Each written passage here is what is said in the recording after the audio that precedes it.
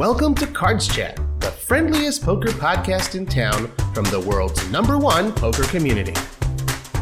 Hey everyone, I'm your host, Robbie Straczynski, and thanks so much for joining us on episode number 52 of Cards Chat, the friendliest poker podcast in town. Today's guest is a multi-time Global Poker Award winner and best known in our community as the godfather of poker vlogging. He regularly shares his cash game grinder lifestyle with over 160,000 subscribers via his YouTube channel, as well as with the poker playing masses at meetup games all over the United States and even internationally. From favorable flops to jaw-dropping drone shots, this man has earned his way into our clubs, diamonds, spades, and hearts. And on today's show, we'll get to know him a little better. Andrew Neeme, welcome to the Cards Chat podcast. You have a way with words, Robbie. Has anyone ever told you that? I just read what they put in front of me, Andrew. I don't know. Yeah, I don't know. Sounds lovely. Thanks for that intro. You got it. You deserved it. You earned it. And it's good to see and speak with you again. You doing all right? All things good? I'm doing good. Yeah, all is well on my end. Hello from Austin, Texas to you and to everybody. Getting out there in the world again and getting after it, meetup game style. On a little two-stop trip here. Was in Houston, now Austin, and things are good. Excellent. We'll definitely be talking a lot about meetup games, a lot about Texas. You know what, though? I do think it's important folks should realize that your journey certainly didn't start from the vlogosphere or the mugosphere. I know I've been following your journey pretty much from the beginning. One might say even from before the beginning. I know you from your Pokerati days and the short-lived Vegas Grinders podcast. That one ran for 22 episodes way back in, I think, 2013. What can you tell our listeners and our viewers who are hearing about that old show for the first time? You definitely do your research, don't you? I have long memories. That's all. So the vlog, as you mentioned, was not like the first stepping stone into content creation. Tried a few things, a few different mediums. The podcast that you mentioned was a fun one called Vegas Grinders, which a couple of buddies of mine and I started. Shout out to Dan Mahalski and David Ferrara. Those guys. Dan, you mentioned that site Pokerati.com. Kind of like I'm trying to think how to describe Pokerati. It's kind of like a cult classic type of journalism-ish site in the poker industry. He's a great writer, very smart guy is Dan, and he had a bunch of other great writers working for him. And my buddy Dave is also a writer. He now works for the Review Journal in Las Vegas, but we started a podcast where we all brought different perspectives here to Las Vegas, to the podcast platform, and just talked about life in Vegas. And mine was, kind of similar to what I do now, but in audio form, like the viewpoint of a local grinder in Vegas, playing the low stakes, mainly just playing like 1-3. So talking about like the occasional hand at the Aria 1-3 and the win 1-3, 500 max buy-in, and occasionally taking a shot at the 2-5 games. And just the life, the life of the grinder was my addition to that. Nice. But yeah, went from there to Instagram and eventually over to YouTube. Right. Well, like you said, that was the precursor in a way. You've upgraded from 1-3 to some higher stakes, and I guess you could sort of say you've also upgraded to the YouTube platform. Not just audio, also video. I couldn't believe this one when I looked. October 7th, 2016. That's almost 5 years since the first episode of the Andrew Neeme vlog. Do you care to reflect on that a little bit? Yeah, it's pretty crazy. If you think about like how much editing happens in that many years worth of videos, that's a big chunk right there. Big chunk of time and a lot of work that's gone into these poker vlogs. It's crazy. It's just crazy to think about, when you get into the rhythm of these things, both like grinding and like churning out the content, you sort of, maybe lose sight of the bigger time frame because you're just in the weeds so much. So then, step back and think about like, we're at that number, approaching 5 years worth of doing this thing. It's pretty crazy for sure. That is for sure, but a labor of love this entire time, I would imagine. Yes. I mean, it comes with stresses, of course, like in a couple of different ways. Mainly it's just the pressure to like keep the content churning out. There's no official like clock in, clock out. The YouTube machine is always on 24 hours, 7 days a week around the world. And, you might get relief on the day that you upload the video. It's like, okay, great. This thing can just marinate and collect some views from different countries, and people can watch it at their leisure. The next day, though, they're waiting for that next video. Right. So it's pretty quickly back to the next session, or thinking about what the next video is going to capture and all that stuff. Obviously, it's been great overall. It's been really cool to add this like angle of work to what I was doing before, which was just grinding the cards. Right. And I know all about feeding that content beast, and you certainly do a great job of it. I do want to ask then, how do you think you've sort of changed, if at all, professionally and personally, from the guy in the pilot vlog who spent 45 minutes on his balcony, and I'll quote, doing takes for whatever this thing is, to where you are now? Well, hopefully I'm a little bit better of a poker player. If you're not improving from like a few months ago as a poker player, I think something's not quite right. So if we're talking almost 5 years, then God help me if I'm not a better poker player than I was back then. I'm pretty sure I was, especially PLO too. Nowadays, I didn't know what the hell I was doing back then. So yeah, I mean, it's an interesting process when you're uploading poker hands. You're going to get a lot of feedback, not just from poker, but on pretty much everything you're sharing when you're uploading to YouTube. So you're going to get a lot of feedback, and you kind of have to like make your way through those comments to try and figure out like who knows what they're talking about and who's more of a recreational player.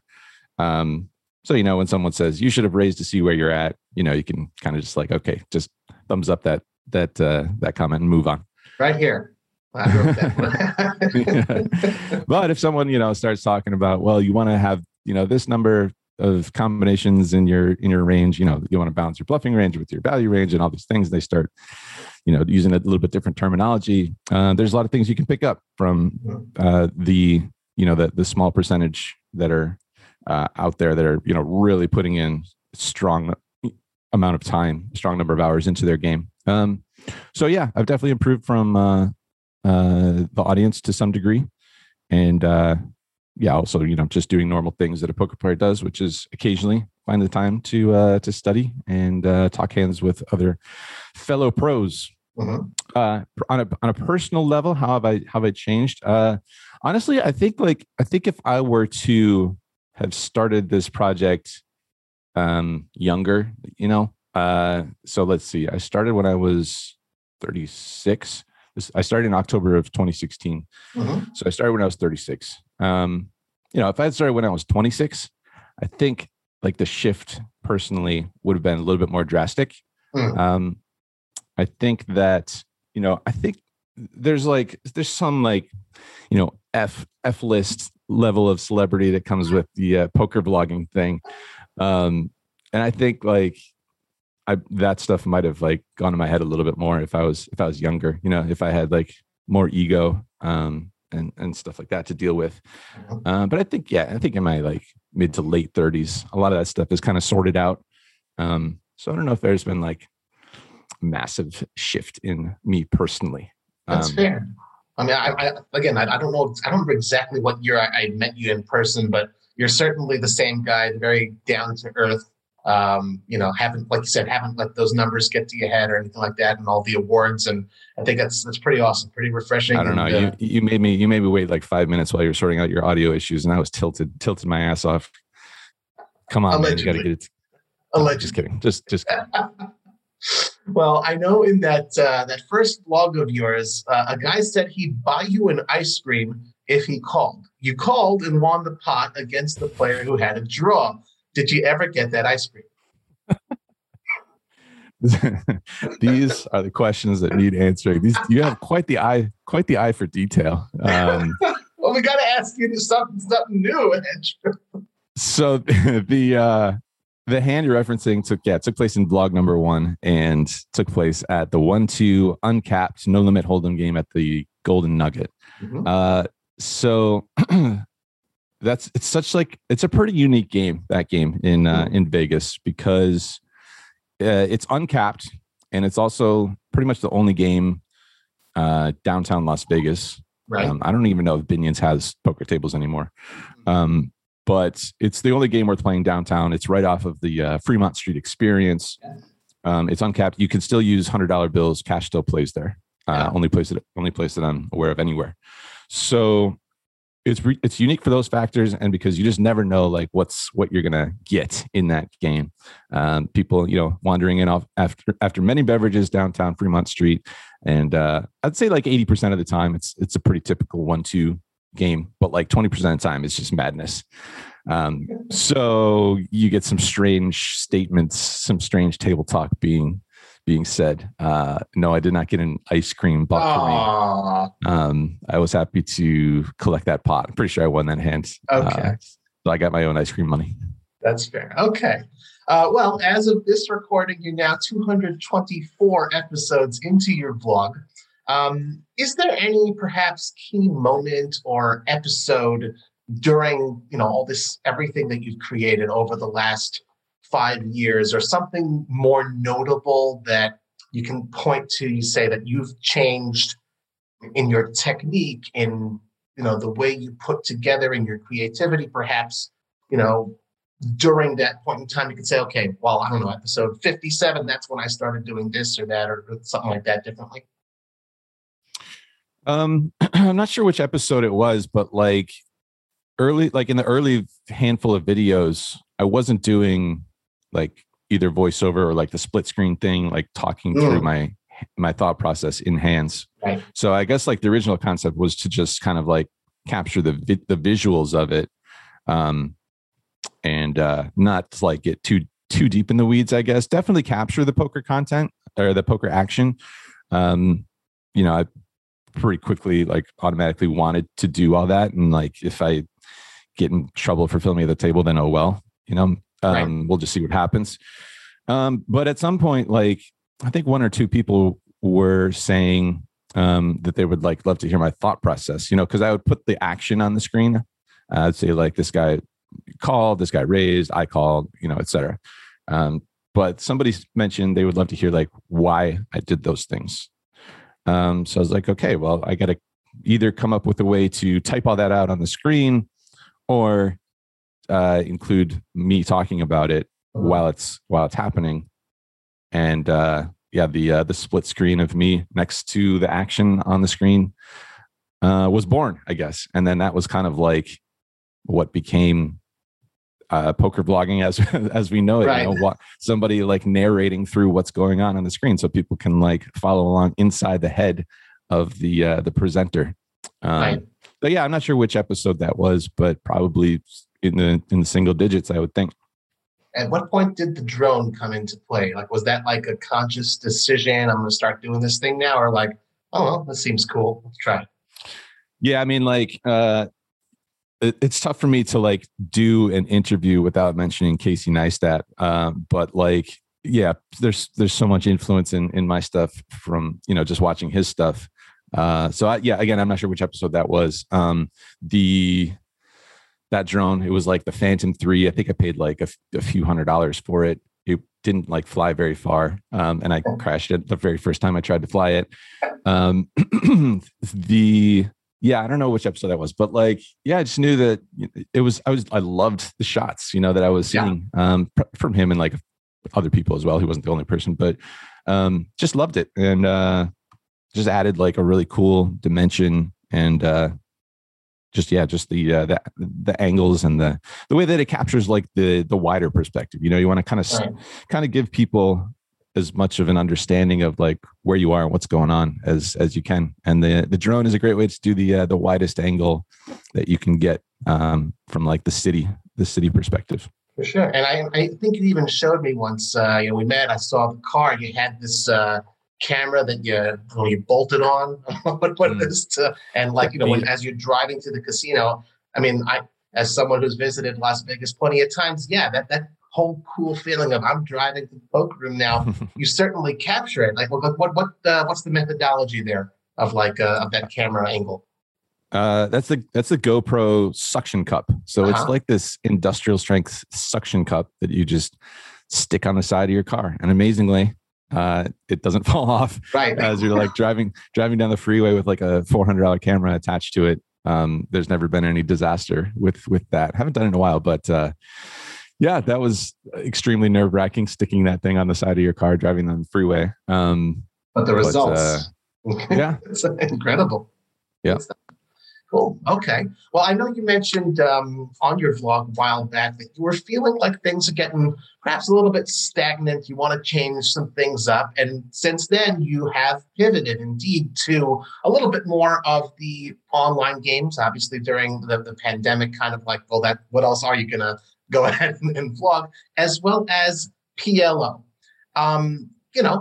It's pretty obvious. I'm just looking at the numbers. It's not exactly the same as how they had been with the original style of a blog. I know you just put one out recently, back to the classic Andrew Neeme vlog, so to speak. My question on that is, at the end of the day, you do what you want to do, but I'm wondering, is there any sort of balance? You start saying, well, maybe I need to, engage viewers a little bit more and pay attention to analytics, or maybe you're just like, well, I'll do what I want to do. Is that a thought process that goes through your mind? Pretty much every single day of my life. Wow. It's tough to figure out. It's tough to nail down what's best, what's the best approach. I know that like the best approach is to just do whatever you want to do, because you're just going to enjoy it so much more. It's really tough though, because this formula is tried and tested for sure.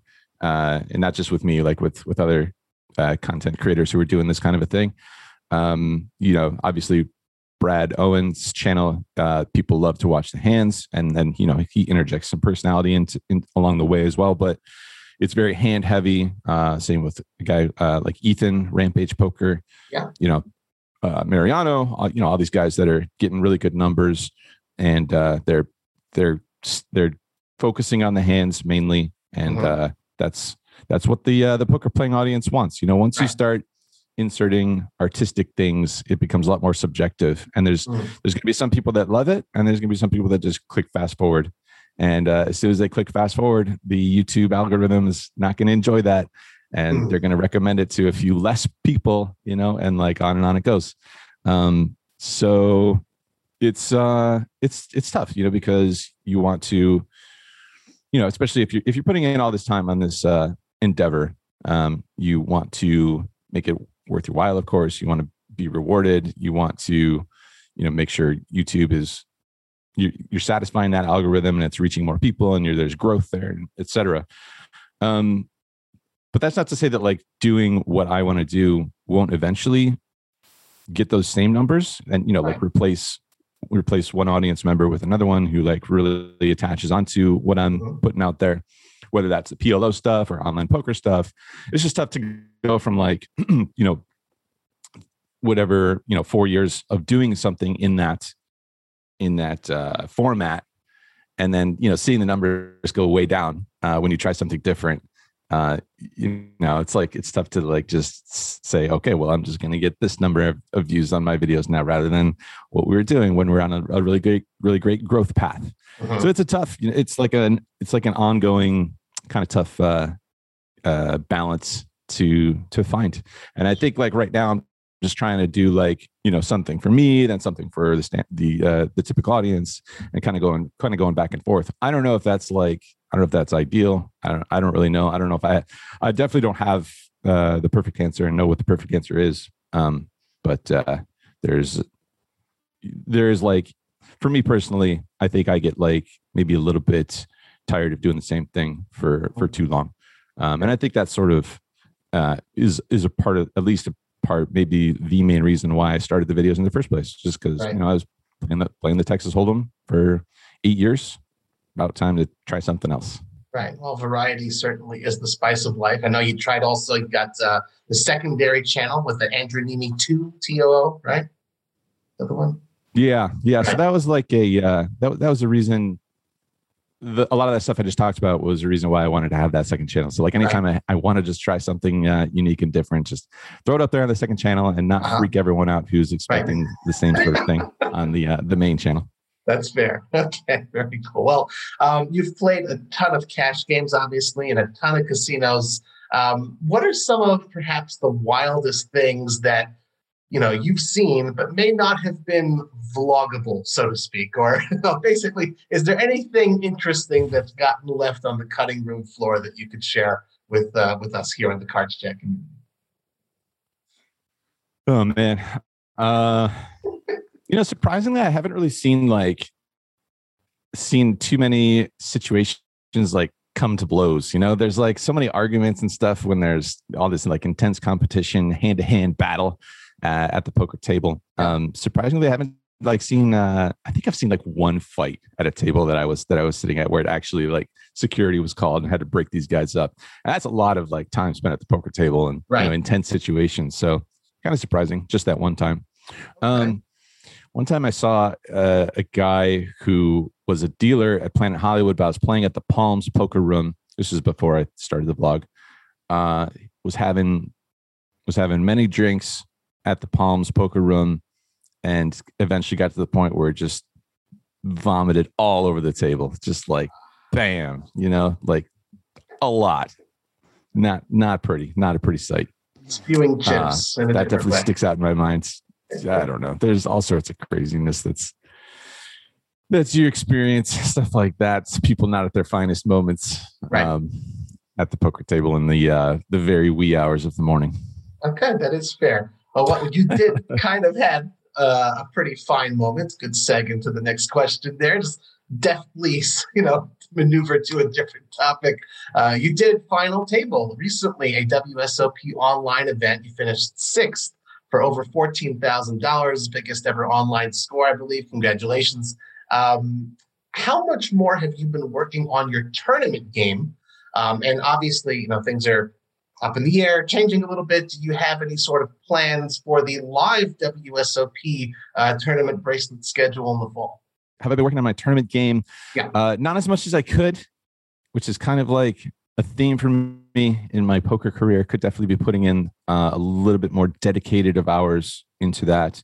I've never used a solver in my life. So like for me, I sort of rely on others to get the gist of what solvers are coming up with. And then I kind of like look for the summary. So whether that's like through a training site or through a coach directly, I try to get the summary. So I'll be losing like, some small amount of EV that way, like not getting into the weeds myself.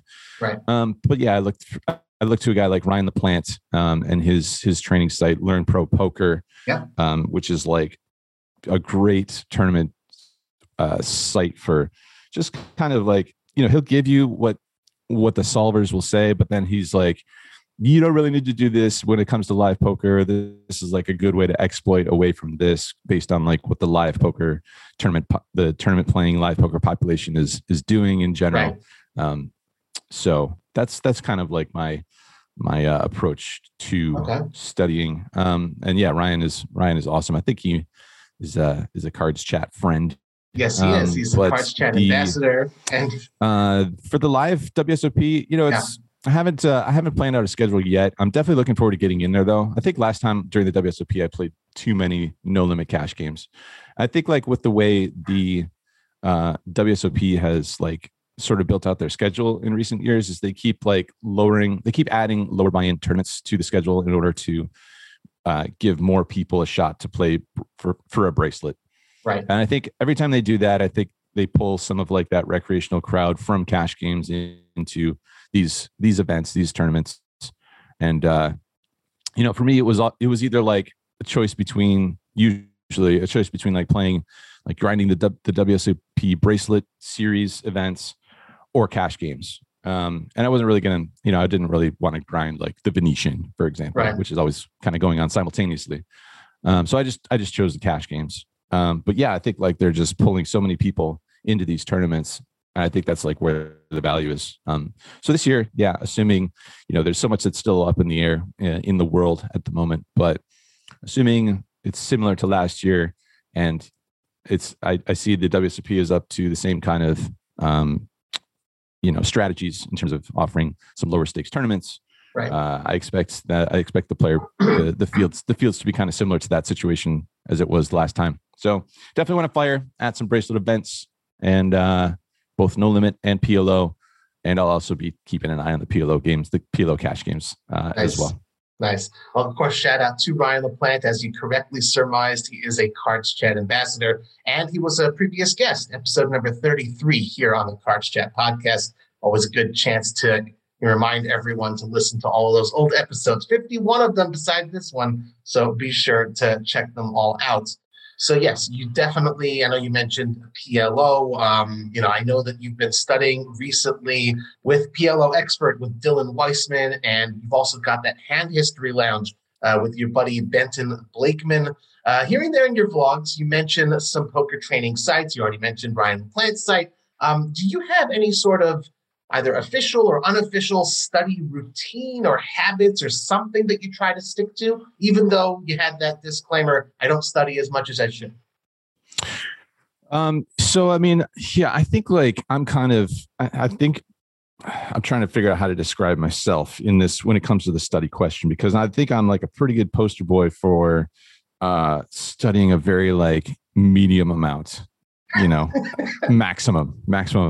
And it sort of shows up. I mean, like, you look at different people in the poker world, as far as like poker players. Yeah. Look at like the guys who are playing like super high roller tournaments. How do they move up to these kinds of stakes? I'm all the like backers and swapping stuff conversations aside. These guys are like the best poker players in the world. And how did they get there? They put in a shitload of study. They didn't get there by like talking into a vlog camera or like going out for cocktails at like Atomic Liquors. They put in like a shitload of work, and for whatever reason about like their personality or about poker, some sort of cross in between all that stuff, they were able to find some level, I think, of enjoyment or just like battle through the if they don't really enjoy it that much, they were somehow to find a way to battle through and find time to put in the study hours. Right. For me, it just kind of sucks for me. Like I've all that stuff. I've talked about poker hands with friends, like over, again, countless hours in text messages and group chats and stuff like that. Am I one to just bear down and like put in all these hours, like watching videos and nowadays, like going through solvers and stuff like that? It's just not me. And like 8 years later of professional poker life in Las Vegas, I'm playing 510. I'm not playing super high roller tournaments in Macau or wherever these guys are playing. Right. So for a lot of people, the getting to the 510 stake level is like kind of a dream. That's like, man, I would love to play that. You see like how well these videos from the Bellagio 510 games do. It's like a lot of people would love to play in that game. And then for some other like professional poker players that have found a lot more success, they're like, dude, this guy's still playing 510 after 8 years of professional poker. Like, what's the deal here? And it's just, for me, it's like, it just never really spoke to me that way.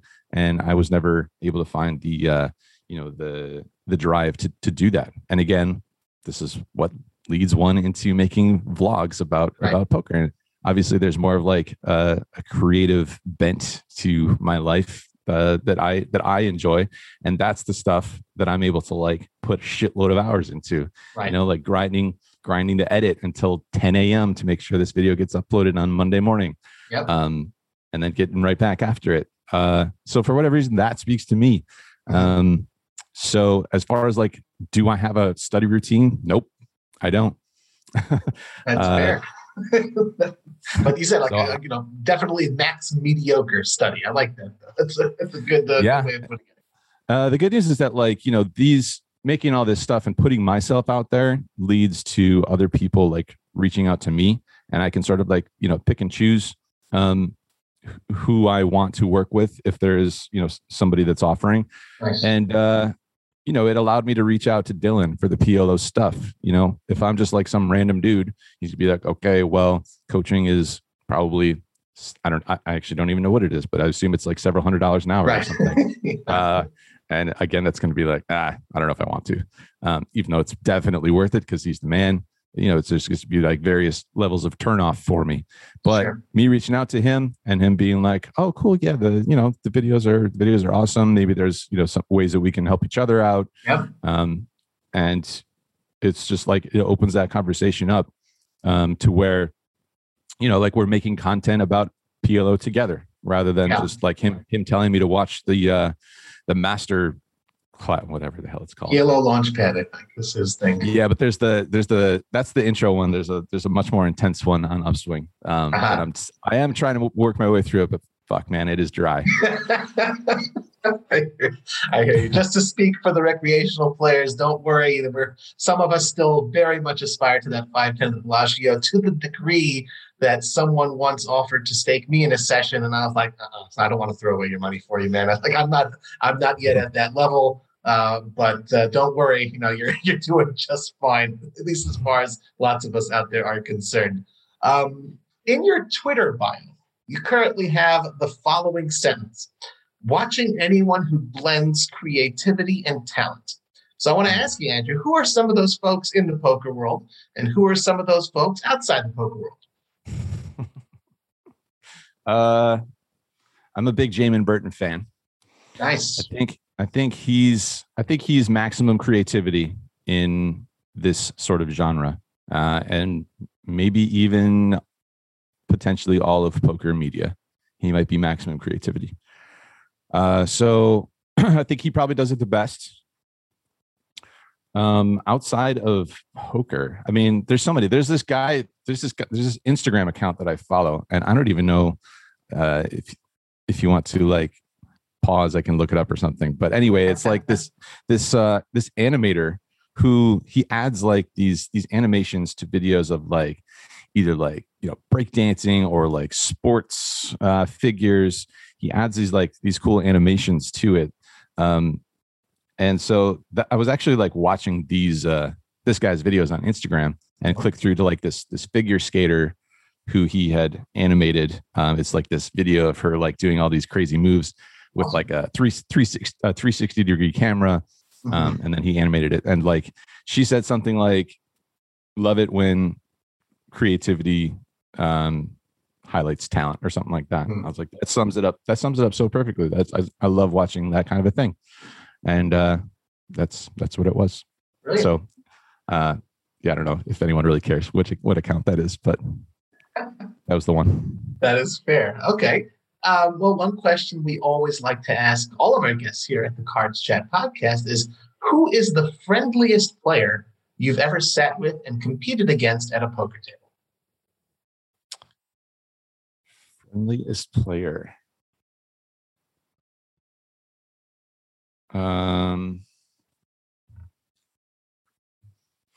It's like these the fellow vloggers do like such an amazing job. It's like a skill that you're gonna have to like sort of carve out. Is we were actually talking about this last night at dinner, but like when something like pretty bad happens at the poker table, like you get stacked for a big pot or something, and then pretty quickly after that, someone comes up and taps you on the shoulder and is like, "Hey man, I love the videos. Any chance we can get a photo together?" And it's like your immediate reaction. You might think your immediate reaction is to be like, "Oh God, just leave me alone. Let me wallow in this sadness." Right. But yeah, if you look at like Brad or Jamin or Johnny Vibes, go on down the list. All these guys do a pretty fantastic job of like being able to understand that this is like pretty sick opportunity to like make videos for people that they enjoy and like travel and play poker and kind of like live that dream just based on like these silly little poker videos. So no one has let that go to their head, I don't think, that I know of. I like that. And they're just like always nice to people. I've never heard of any particular poker bloggers being like, wow, that guy's actually like a pretty big dick in person. Okay. I mean, as far as like the industry goes, just like such a massive fan of Phil Galfond. I think he's obviously like Mr. Nice Guy and probably like the most beloved person in the industry. I think second place, very close second place, is Jamie Kerstetter. She's just like obviously like such a joy to be around. I've never played with Phil. Jamie Kerstetter I have played with up in Reno. She always likes to remind me about how she got me good with 3 deuce in Reno, which is called the skinny. And every time I see her, she reminds me that she got me with that 3 deuce. But she's just as funny as like in person as she is online, which is kind of amazing. You know, a lot of people, they need to take time to like formulate funny things to write down, you know. But she's like so witty in person. She just like comes up with all these funny things in person as well. Yeah.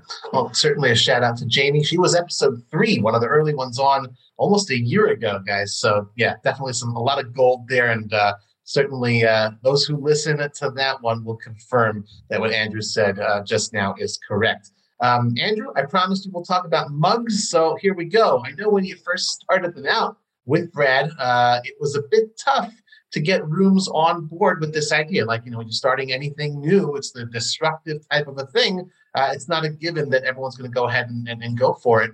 Obviously, nowadays, you've proven the value that vloggers can bring to poker rooms.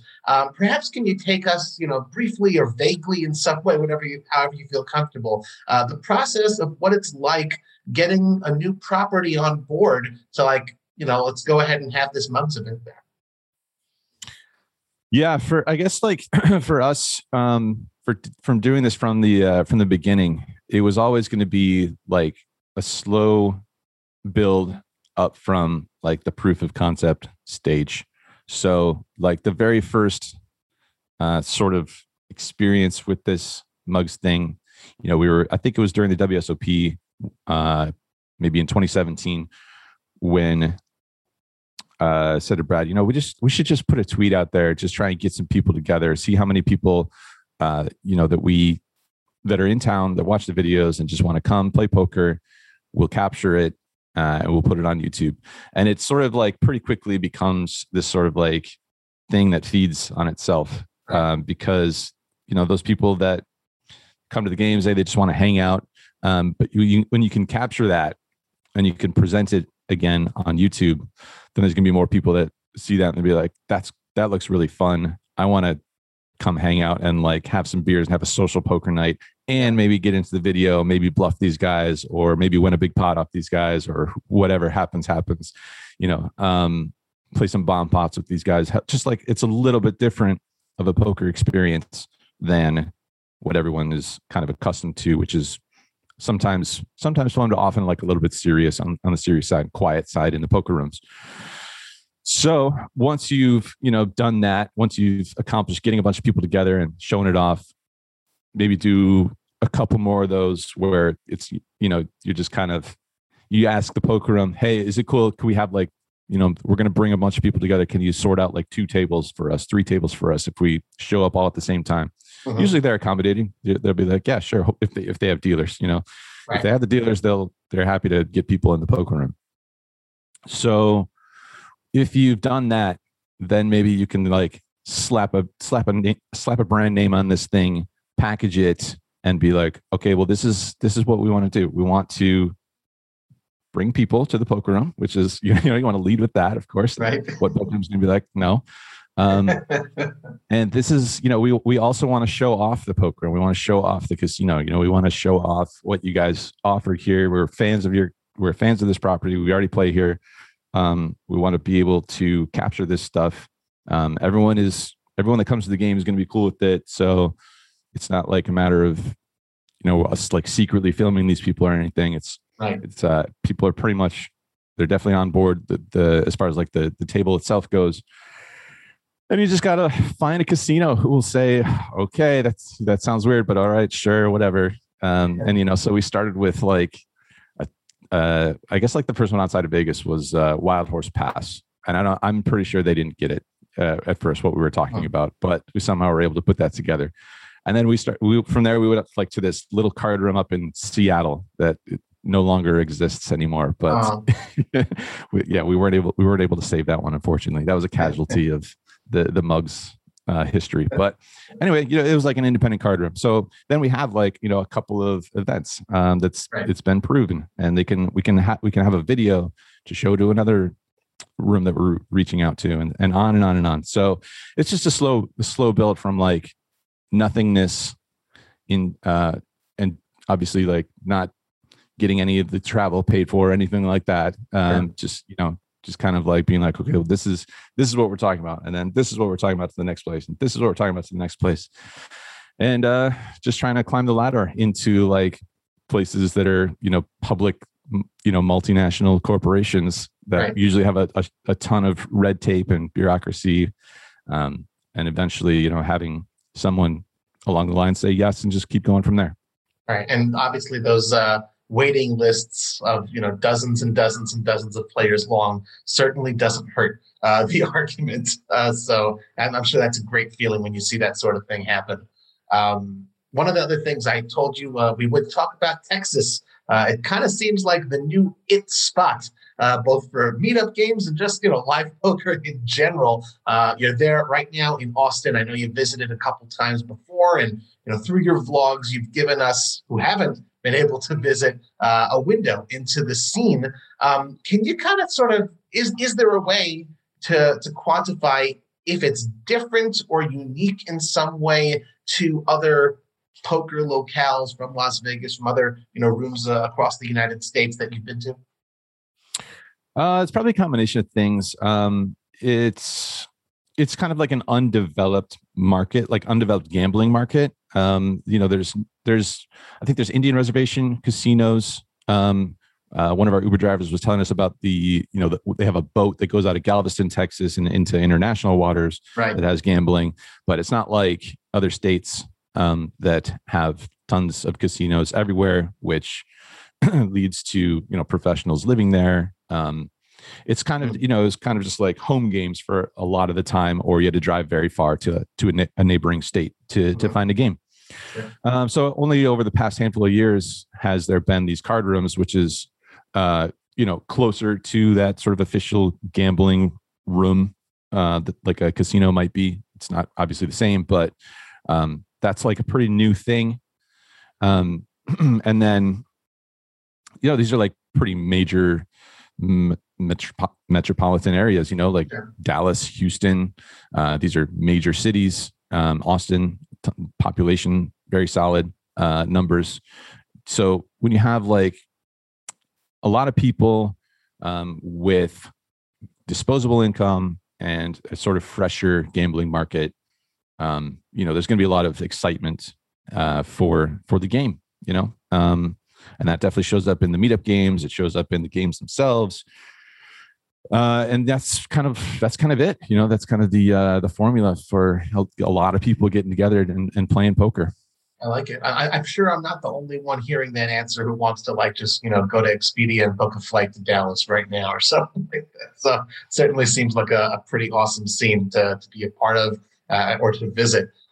We're recording this show on August 10th. But it is only going to be released on August 25th. In the interim, you'll have hosted your first ever mug at Resorts World, which is the newest poker room in Las Vegas. So obviously, as of recording, you can't tell us how was the mug, but perhaps you can tell us, have you played yet at Resorts World? What's the management like? What's the room like? What can folks expect when they're playing there? Yeah, I played there a couple times so far. First of all of Resorts World, like the building, the casino, gorgeous place. Something like 40 restaurants or so that are available in this place to explore. Obviously, tons of bars as well. There's 3 different hotel brands in there. I mean, they didn't hire me to be a spokesperson here, but this is just me like talking about like, it's always been fun for me to like explore a new place. And I think that sort of enthusiasm shows up in my videos. I just like going and like exploring things and reporting back. So it's been fun to just like kind of wander around, and it's going to take me a while to have a beverage at all those bars that are available there. But it's nice. And then the poker room, yeah, it's like it's nice and fresh and new. That having brand new chips when you're at the poker table is pretty sweet. Then and so they hired, like, I think the staff. I asked the poker room director, his name is Gary, where the staff came from, and I think he said something like 80% probably around Vegas and 20% elsewhere. So there's a lot of, like, familiar professional faces in that room. They took some people from the Wynn, which has always been, I think, top tier poker room. So a bunch of staff has come over from there. So yeah, there's gonna be a lot of great people that are running the room, and it's a fresh new room. It's just going to take them, it's going to take time for them to sort of like build out a base of people that make that their spot to play. I think poker players are such like creatures of habit. They'll go to the spots that they like to play and just kind of like make that their spot. If there's action somewhere else, then yeah, they'll definitely go there, but it's tough to, like, it's kind of like a chicken and egg kind of thing situation.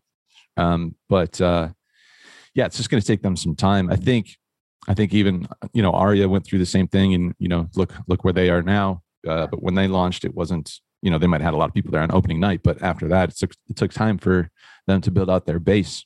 But yeah, hopefully they succeed. And it's been fun going over there first couple times. And yeah, hopefully when this is airing, the meetup game will have gone swimmingly, and would love to do some more things over there, because it's such a gorgeous property, as mentioned.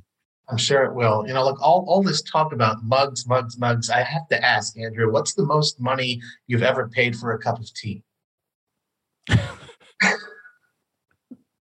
Not much of a tea drinker. I've only recently gotten into the coffee thing over the past like couple years or so. So that's like, yeah, like I made it through almost up to my 40s without really hardly drinking any coffee whatsoever. Most I've paid, I don't know, $10. That is incorrect. I'm referencing a specific incident from April when we met, when I had a cup of tea. Okay. I thought maybe you'd catch that. I didn't have the cup of tea. That was your cup of tea. But I didn't pay for it. That's your fancy ass cup. Nothing but the best for you, Robbie. I don't know. It was like $20 or something. It was $16 for a cup of tea, folks. Just remember, when you're playing poker or any of the games in any casino, they will bring it to you for free. So I will just point that out as you talk. The experience, though. The experience. They brought you like a silver platter. They brought you the teacup thing, the tea, whatever it is, spout. It was very special. And special to get treated to that cup of tea. So I appreciate that then and now. So let's get a bit more personal than just meetings between you and me. A few months ago, you tied the knots with your longtime fiance, Boozy. So first of all, congratulations, man. I'm truly very, very happy for you. It's good stuff. Thanks so much. Appreciate it a lot.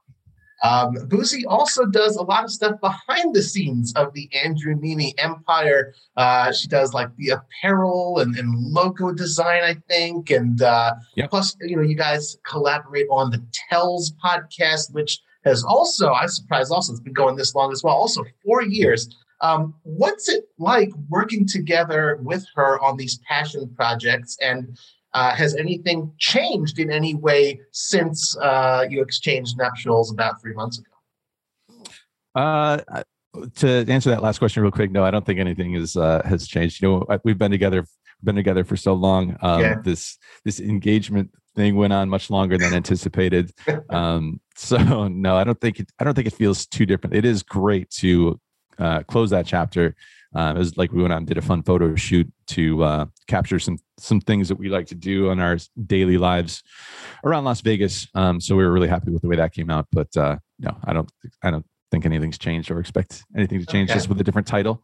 So yeah, she's been so awesome, like with so many different standpoints. She's like, yeah, obviously like super talented to come up with these designs for favorable apparel, and she's like adamant that the stuff that we sell to people, it needs to be something that like is good quality. It's like it needs to stand on its own and not just be like, I just bought this to throw the channel a bone or whatever. It's like it needs to be proper quality stuff, that people are actually going to be like, okay, this is solid t-shirts. One of my favorite t-shirts, or the hoodie that we put together. I should say she put together. She gets all these different samples from different places and be like, nope, that's not going to work. Nope, that's not going to work. Okay, this is a good one. The first hoodie was it was this custom designed hoodie from this supplier in California that you can't get this hoodie anymore. It was like custom done. Truly limited edition, right? Picked out the zipper. It's just like all these things that went into it, and then gets it embroidered. Went to a couple different places to test out their embroidering and found one that does a really good job. So anyway, it's just like super detail oriented, super talented with the design stuff. And then also like just being there for conversations to work out all this stuff that's going on with, the YouTube channel. We talked about this earlier on in the discussion, but it's just like, there's no real blueprint for this sort of a thing. It's not like you can just follow instructions on how to run a YouTube channel. You sort of have to, talk through a lot of things hopefully with other people. And she's obviously been someone who's like kept me sane through some of the stressful parts of all of it, and, bounce ideas.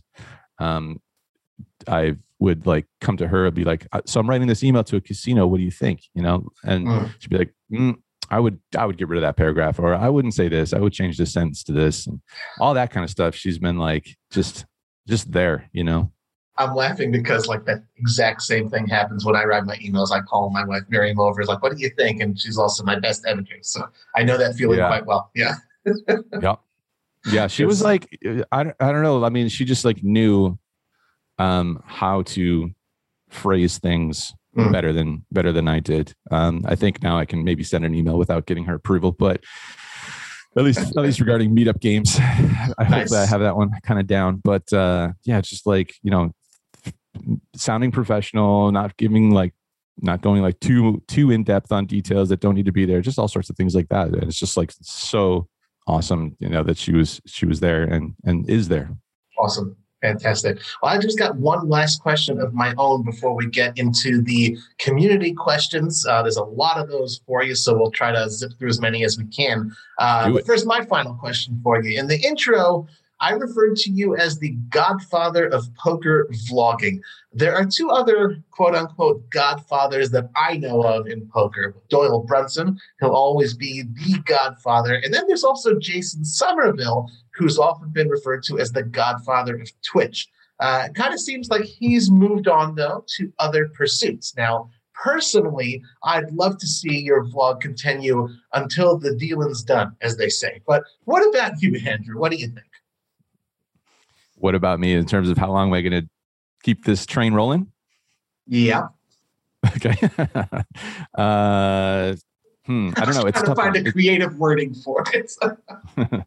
How long am I going to carry on this charade of nonsense? Anyway, I'm not sure. It's tough. It's tough to say. I, of course, have. This isn't my only interest, but it's like, again, it's such an amazing opportunity. It's such a fun opportunity, again, like coming at you from Austin, which is like such a fun city. We were cruising around on scooters last night, checking out a few different bars, live music. And then like in a couple of days, we get to just get together with people and play poker and make videos out of it. And like, it's just amazing. Like it is pretty much the poker dream, Sounds amazing. Yeah. So just embracing it. Again, there's no blueprint to this sort of a thing as far as like, I need to, I don't have any specific numbers for anything that I need to achieve. I don't know. I don't know if I have the great answer for like, what's next. I still would like to, you mentioned Jason Somerville. I would like to explore what he is very much involved with these days, which is sports betting. Yep. I think there's like I have like a couple of ideas for fun content that could be made from that, where I think it's a pretty natural bridge from poker to that I think people would dig. But who knows? And you don't know until you try these things. I just don't really have the edge at the moment when it comes to sports betting, and I'm not just going to like, DJ and gamble out there and put it all over YouTube.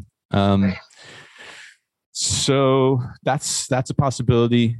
And then there's been lots of discussions about other things. Brad and I talked about opening up a bar, and then using a lot of the lessons that we've learned through this social media and video content creation thing, applying it to that.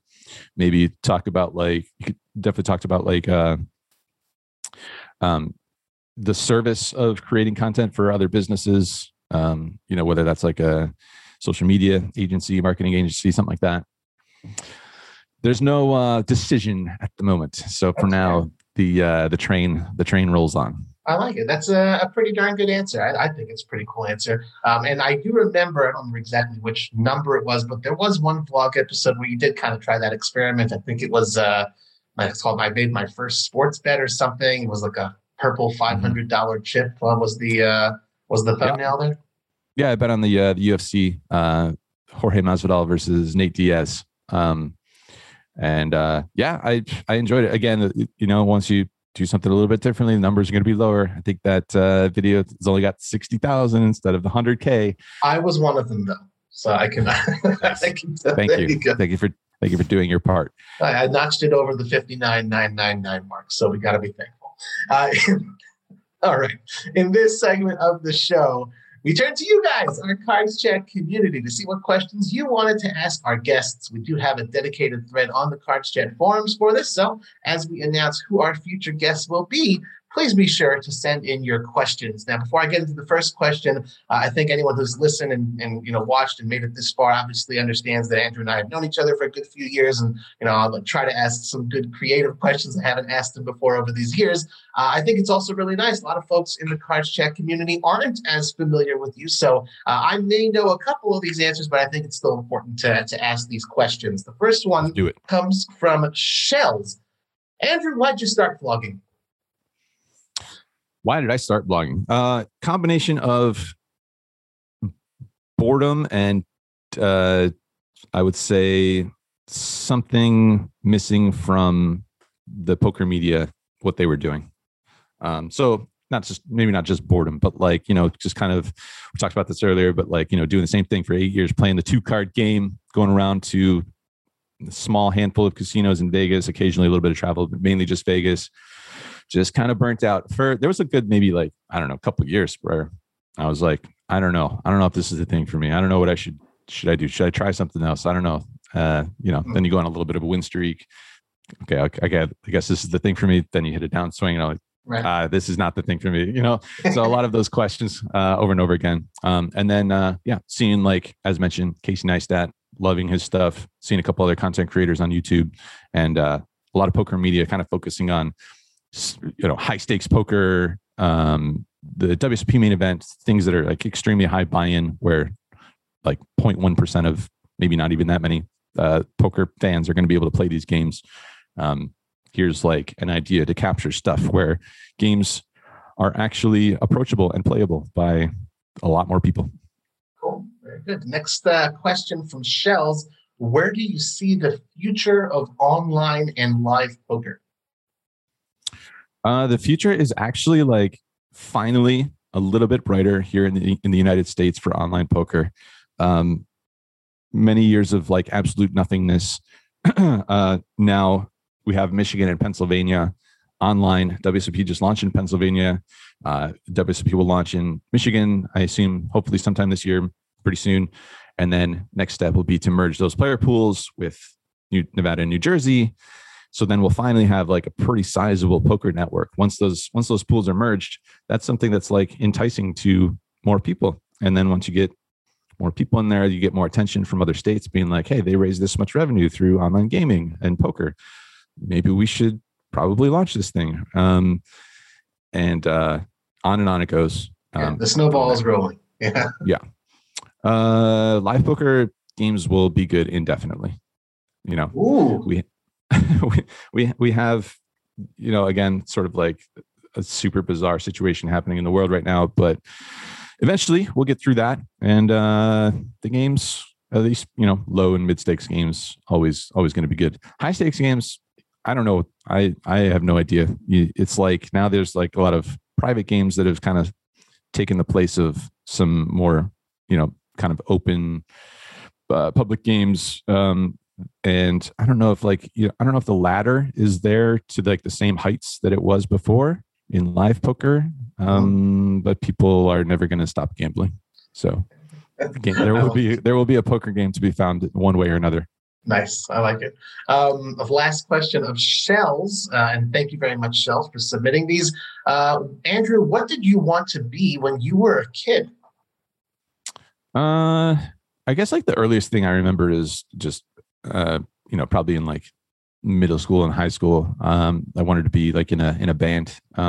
So I played the drums and started the drums in the they offered what musical instrument you want to try in 5th grade. I saw my cousins, they had a drum set. I'll do that looks cool. And then stuck with that all the way through high school. I was in like band and orchestra and had a band with some friends of mine. We sucked, but it was fun. So that's like kind of the earliest thing that I remember is like, in my childhood, want to be a rock and roll star. Awesome. I like it. Becky Eubanks, this is a name I haven't seen before. Thank you so much for submitting this question. This is her phraseology. I'm reading it to you. Since poker must be like work for you, what do you do for fun? Yeah, I was actually, somebody asked me this recently as well. You know what I like? I just like having drinks with friends. I like going to a bar and having some drinks with friends. My body likes that less than less, the next day. But yeah, I like that. I like going on hikes. Boosie and I would go on the occasional hike. I'm sure she wishes we went on more. But enjoy that. What else? I like taking photos and stuff and just editing them on my phone. And occasionally posting them. Not so much these days, but keep saying I need to get another like fancy new camera and just get out there, go walk around and take photos. Nice. That'll be the next splurge, I guess. Cool. Antonis32123. Haven't seen that name in a while. Welcome back. Thanks for asking some questions and submitting these for Andrew. Can you tell us about your website, andrewneeme.com? What is this about?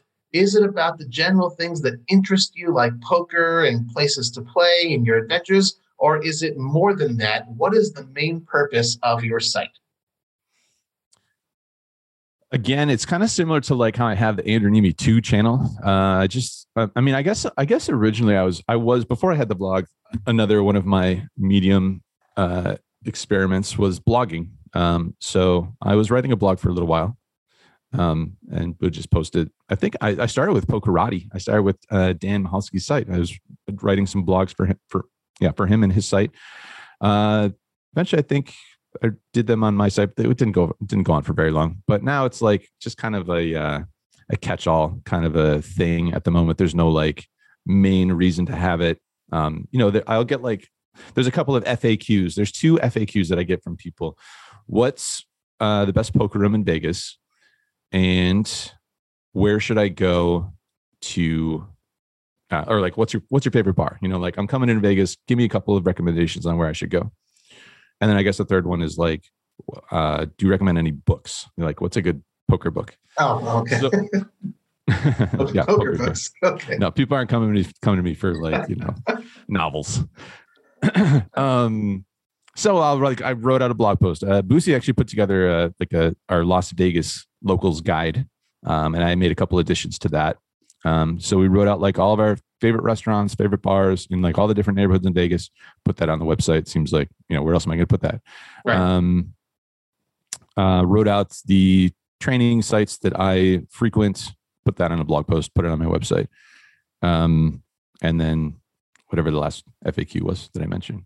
I can't remember now, but anyway, yeah, it's just kind of like a spot to just have things that need posting somewhere. I like it. Okay. Last question from Antonis32123. Also wishes you a congratulations on your marriage to Boosie and asks, cheers. Yeah, it asks, did your wife know how to play poker when you first met her? Or if not, has she expressed any desire over the last few years to learn poker? She definitely did not know when we met, but she was always into trading the markets. At the time, she was very much into foreign exchange, currency trading, and there's so many parallels between those two things. That was a big reason why we kind of hit it off in conversation number one. So yeah, she got the poker thing, or at least like, the getting after it poker thing, and so many like, the swings that go along with that, all that stuff. I didn't have to explain that. Yeah, you have losing days, because she's very well aware of that in her pursuits. As far as poker goes, later on, she started a little bit of study actually under Benton, doing getting into like opening ranges from all the different positions and stuff. Wow. It's tough though, because when you're doing what she's doing, how much more space in your brain can you find for something that is like, there's so many similarities, right? I mean, there's just so much going on in trading where it's going to take up a lot of your mental space. It's not even like just the times when you're engaged with it, but thinking about the markets and like thinking about your trading away from the screen. It's tough to do all that stuff, I think. So it didn't go too far, really. But she did try. She checked it out for a little while. So maybe she'll mix it up with you in a mug locally. It's not Benton's fault. He's a very good teacher. Got to get that disclaimer in. Okay. Yeah. Finally, we have Crystals. Thank you very much for submitting these questions, Crystals. We appreciate it. Andrew, where has been your favorite spot to host a meetup game and why? Yeah, this is actually like kind of another FAQ. But yeah, I mean, there's been so many spots where it's like good. It's like, it's been really cool for different reasons. Like one that comes to mind is Montreal. We got to go up there around a party poker event. But yeah, that was my first. Right? Yeah, that was my first time in Montreal. So got to explore that city, which is like a really cool, unique spot. Going to London, it's one of my favorite cities in the world, and we got to do this massive 4-day event there with like a just crazy turnout there. But also getting to spend time in London. So yeah, I mean, like anytime it's in a spot where I also like really enjoy the city. I think that's the theme of the favorite ones that stand out. Having LA be, pretty close to Vegas and being able to do recurring events there, going back there on September 11th to 12th. We're going to Hustler Casino, plug that in here. And we're going to be doing something with them every other month. LA is also, I'm a pretty big fan of Los Angeles as well. So that's great. Yeah, I mean, everywhere is just kind of like, there's nowhere that really sticks out that has been like, yeah, that sucks. That place sucks. We're not going. Even like, we go to the place that's like kind of in the middle of nowhere, like Midland, Texas stands out as that kind of like middle of nowhere type of place. It was cool to go there and go see it. We found a great beer garden. Okay. That's all what else do you need? Yeah. Like when else are we going to be in Midland, Texas? So right. I'm really glad that we did that. Yeah. I don't know. I guess I'm a pretty natural optimist in finding things to not complain about. I like that. I'm a man after my own heart. I like that. Next question from Crystals. How long did it take you to go from micro stakes to playing 10-20? And what advice would you give someone who wants to play at high stakes?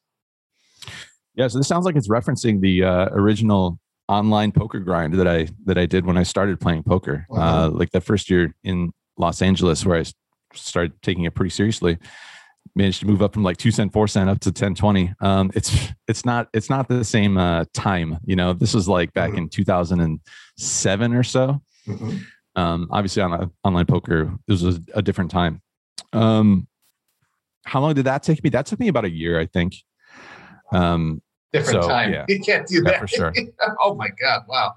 Okay. Yeah. I used like a 20 buy-in bankroll rule for moving up in the stakes. Anytime I had 20 buy-ins for the next stake up, I would move up. Yeah. If you lose like 5 buy-ins, move back down and grind back those 5 buy-ins. Okay. Living on the edge. Yeah. Yeah. I mean, you go back and like listen. I recently listened to like this random Tom Dwan interview that he did with Bart Hansen from like 2006 or so. And just like the way he was talking about like how people don't take enough shots for like 50% of their bankroll he's like looking down on these, not looking down on these people, but saying like, you guys got to get in these games. They're like really good games, and you need to take a shot in this 100. There's this 5100 game, and you're down there playing 510. You need to get up there and shoot half your bankroll into this game. And if it doesn't go well, go back to 510, grind it back. Well, so that's why he's top one, but I don't think he'd be saying the same thing this year. It's the combination. Yeah. I mean, him being, him embracing the risk allowed him to move up quickly. Sure. Also very talented human being when it comes to poker. And again, it was a different time back then, like grinding it back in stakes that are 1/10 the size. It sounds miserable now, but back then it must have been a lot easier. Yeah. So anyway, what advice would I give to someone playing higher stakes? Is that the question? Who wants to play at high stakes? Well, I mean, I'm not like, Mr. High Stakes myself, but if you're playing like 510 or like a bigger game, slightly bigger, you just have to play your game. It's not like people are doing something in particular in these games. I think that's like a pretty easy, logical fallacy that you'll find is, oh, that game, I need to figure out what those people are doing in that game. It's the same. It's the same game. There might be some players that make less mistakes in the higher stakes as you move up. That's sort of naturally what should happen. Hopefully there's going to be some recreational players though in that game. Otherwise, I'm not sure if it's worth playing anyway. So there's going to be people that are doing some weird things in there. There's going to be maybe a couple tough players in there. But you just sort of have to like work on your game and make sure that your game is plugged up. It's buttoned up. You have to be putting in a little bit of time on these training sites and sharing hands and getting feedback on the hands that you're playing and figure out what you could be doing better and where like your weaker spots are in your game. So yeah, you just have to like, get used to the new bet sizes. I think the dollar amounts are going to be different, and you're going to be spending like mental brain power on that rather than like thinking about the poker hand. So that's going to take some adjusting. But yeah, there's no like thing that's going on in the stake above you that's not really going on in your current game. That sounds like pretty solid advice to me. I like that. 2 more questions and then we'll wrap it up. Crystals wants to know, how did you meet Brad Owen? I reached out to him and said, hey, I see you're also making videos. Maybe we can collaborate on something in this poker YouTube world. Well, we had played together he played a lot at the Red Rock in the 2-5 game there. I played with him a small number of times there. Never really like chatted or anything before we both started making the vids.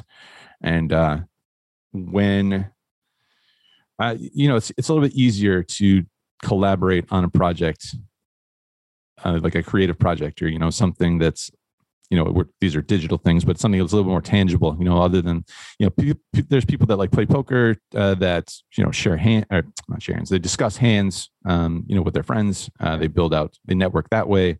It's sort of like you build a circle. I have my circle of friends. So our circles didn't really like intertwine. But once we were making videos, then, there wasn't that many people making poker videos. We're like, hey, maybe we can do a couple of things together and work on some things together. Right. Okay, very cool. I like that. Good answer. And we will end off.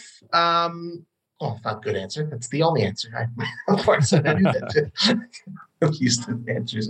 He was he was the former accountants. So he comes from an accounting background, right? And I think I've just kind of like viewed myself as like the creative and came up with this poker vlogging thing and sort of wanted someone who was a little bit more like analytical to partner up with. If we were going to do like this meetup game thing, right, someone who can like understand the numbers behind all that stuff and bring a couple different strengths to the table for each person. Cool, and obviously it's played out and been a wonderful partnership that hopefully will continue for a very, very long time to come. I'm gonna hold on to his coattails as long as possible, Robbie. You got to clutch them tight.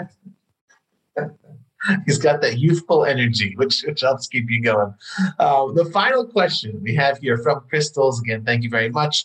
Andrew, where is the one spot you want to travel to for a meetup game that you have never yet been to? Definitely would love to get to Australia. Haven't done that. I've never been there myself. So that's two big reasons. I have been to Detroit. I'm from the area, but we haven't done a meetup game there. So that's high on the list to fire up that conversation. Central Europe would be cool. We were chatting with somebody at a casino in Central Europe just before all hell broke loose. So hopefully we can revisit that conversation as well. And then I would love to do somewhere in Asia. I think that'd be really cool. Awesome. Fantastic answer. And I'm sure, hopefully, when those events happen, they will be extremely well attended. I'm sure you got fans all over the world.